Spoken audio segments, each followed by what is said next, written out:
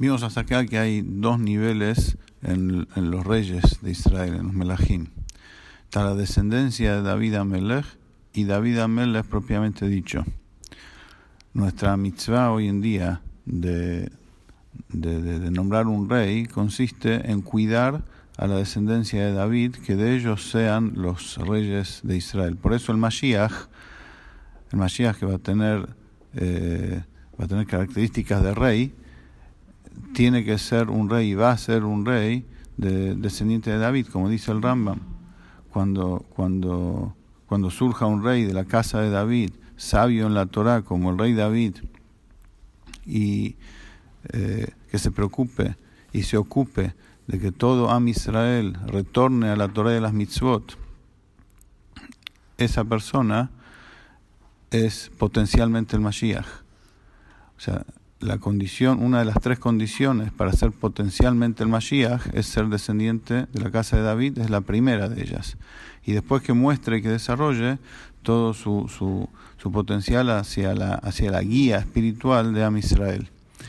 Cuando se consagra Mashiach, cuando reúne a los dispersos de Israel en todo el mundo, a los judíos de todo el mundo en Israel, y construye el Bet HaMikdash en su lugar. Ahí se considera ya que es Mashiach 100%. Pero este va a ser un rey descendiente de la casa de David. Ahora, desde Shlomo Amelech, el hijo de David en adelante, que eran también grandes jajamín, grandes sabios, especialmente Shlomo, que está dicho sobre él, que fue el más sabio de todos los seres humanos. Sin embargo, no es la misma sabiduría que tenía David. Incluso la de Shlomo, que está dicho sobre él, que fue el más sabio de todos.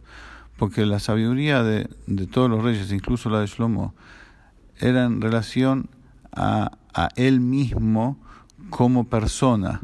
Como persona iluminaba en su alma individual un grado superior de sabiduría que el resto.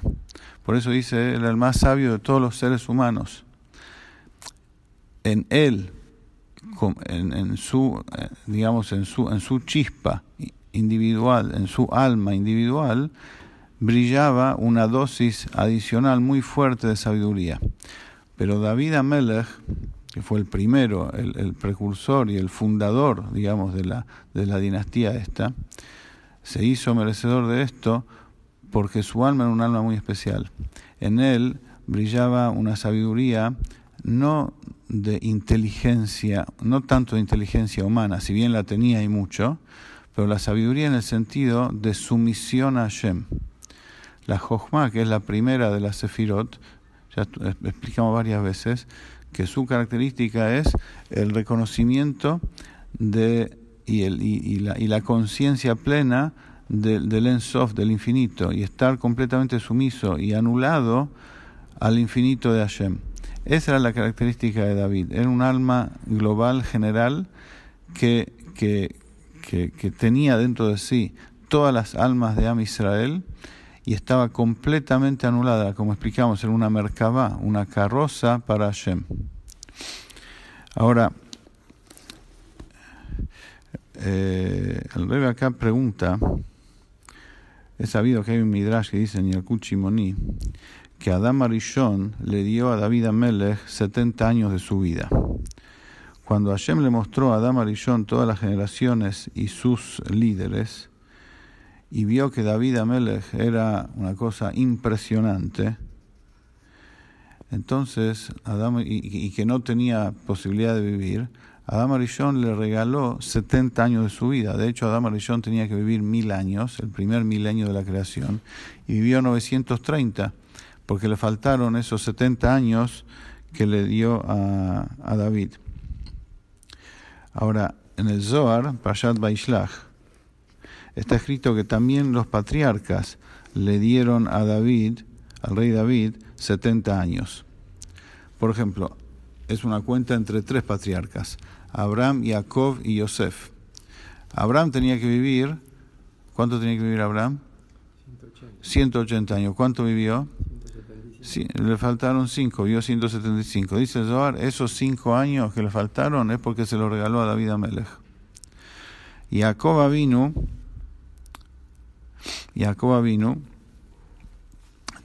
¿Cuánto vivió? 147. Dice, le faltaron 28 años de su vida. Tendría que haber vivido por lo menos como Abraham.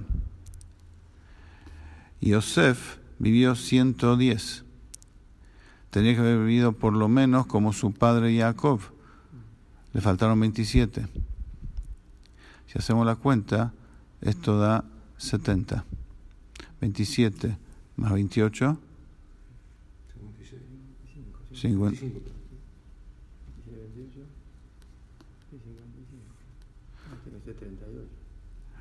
No, Jacob tendría que haber vivido 180 como su padre Yitzhak. Entonces son 38. 38 más 27, 65. Más 5 de Abraham son 70. Vemos que entre los tres le regalaron a David Amelech 70 años. Pregunta al Rebbe, ¿por qué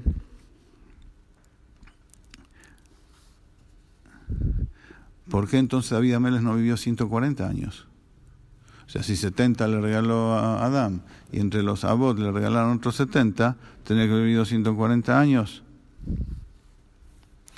Explica el Rebbe acá en una explicación extensa, que no vamos a terminar en este shiur, que no se trata acá solamente de años físicos, sino que se trata de dos tipos de años. O sea, Adam Arishon, o sea, entre los dos le regalaron los 70 años que David vivió. Adam, en esos 70 años, le dio cierto nivel y calidad espiritual, y los Abot completaron en esos mismos 70 años,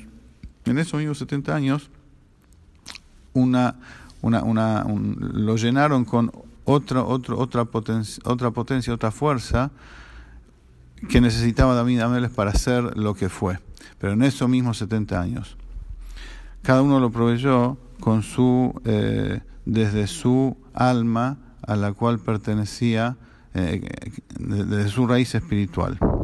Y explica así: Adam Arishon, la dargá del primer hombre, Adam Arishon, el nivel de él es Jochma y la de Atzilut, es la sabiduría suprema del mundo de Atzilut.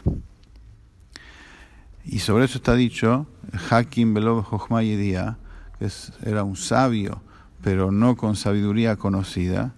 Significa que no tiene nada que ver con la Jochma de los seres creados en los mundos inferiores. Es una sabiduría divina que capta el infinito de Hashem, y nada que ver con los Olamot Bia, Bria y Sia, que vienen a partir de Atzilut, que ya pertenecen al nivel de creación. Atzilut, como ya explicamos, es todavía divinidad. Es el plano y la base de cómo va a ser después la creación, pero es todavía divinidad, lo que sostiene a la creación después. Pero después la Jochma, la sabiduría como está en la creación, si bien está sostenida por esa sabiduría divina, pero no es lo mismo sabiduría divina que sabiduría creada. Entonces, la Jochma del mundo de Atzilut, que es divina, está mucho más elevada de lo que tiene que ver con la conducción de los seres creados. Y David Amelech tenía en su alma esa Jochma del mundo de Atzilut, esa Jochma divina que le fue proveída por Adam Arishon.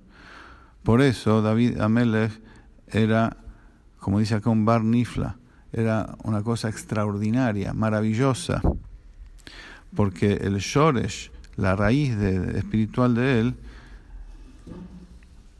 era el Dvar Hashem, era la palabra de Hashem que vitaliza a todos los mundos. O sea, su alma estaba enraizada por arriba de la creación, el nivel que da vida y sostiene a los mundos, que se origina en Jochma del mundo de Atzilut.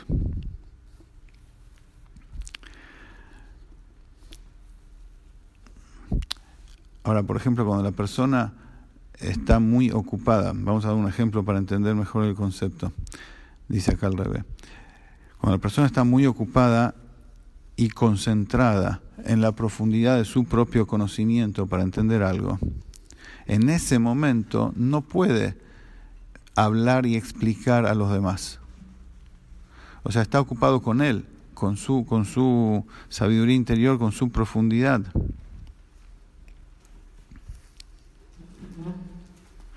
Lo mismo pasaba con el alma de David Amelech. Él estaba incluido su alma era parte de la sabiduría suprema, así como el alma de Adam Arishon, del primer hombre. Ahora, ¿cómo ese alma tan elevada, de un calibre espiritual tan alto, podía, digamos, ejercer influencia en este mundo físico dentro del cuerpo de David Amelech? Para eso hacía falta proyectar una luz superior a Jochma inclusive, que es la luz infinita del mundo del nivel de Keter. Por ejemplo, cuando una persona, de vuelta al mismo ejemplo, si en medio de que está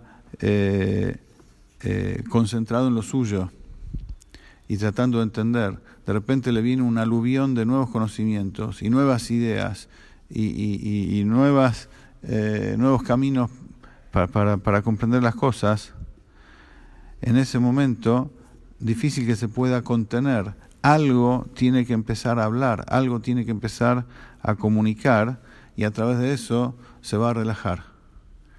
O sea, lo mismo pasa espiritualmente. David Amelech estaba contenido, su alma contenida e incluida en el nivel espiritual más elevado del mundo de Atzilut, que es la Sefirá de Jochma, que es la anulación completa al infinito, y de allí, para que él pueda ejercer y se sienta su presencia en el mundo inferior, entonces vino como un aluvión desde el infinito que ese alma ya no pudo contener. Es como que, entre comillas, no se desbordó, pero tuvo que comunicar, ya tuvo obligatoriamente que comunicar, como que salió de su propio límite y tuvo que obligatoriamente comunicar hacia abajo lo que está pasando con él. Y en esto consiste en los 70 años que le dio Adam Arishon a David Amelech. Es decir, son las 7 midot que hay en Jochma, Gesed, Geburah, Tiferet, etc., que están incluidas en Jochma, que cada una de ellas a su vez está compuesta por 10, que a través de ellas se proyectó esta luz de Jochma en el nivel inferior que se llama Dibur, que se llama palabra. O sea, esos son los 70 años, digamos, explicados místicamente en profundidad, que Adam Arishon le dio a David. Es decir, todo el caudal espiritual de sumisión absoluta al infinito, pero de manera tal, con una forma tal, que por eso son 70, porque son las 7 cualidades como están incluidas en Jochma, cada una compuesta por 7, que eso le da 70, le brindó todo eso para que pueda proyectarlo y hacerlo descender al mundo inferior, y que se sienta a través de David esto en el mundo inferior. Pero el principal que lo sentía eso era David Amelech propiamente dicho. Como explicar después, vamos a ver en la clase que viene, que gracias a esto David sabía con total exactitud y precisión qué pasaba con cada Yehudí, porque él contenía todas las almas, pero de una manera tal, no como están en la superioridad del mundo de Atzilut, sino las contenía conectándose a ellas en este mundo. Esos son los 70 años que le dio Adam Arishon a David. Continuamos la clase que viene, si Dios quiere.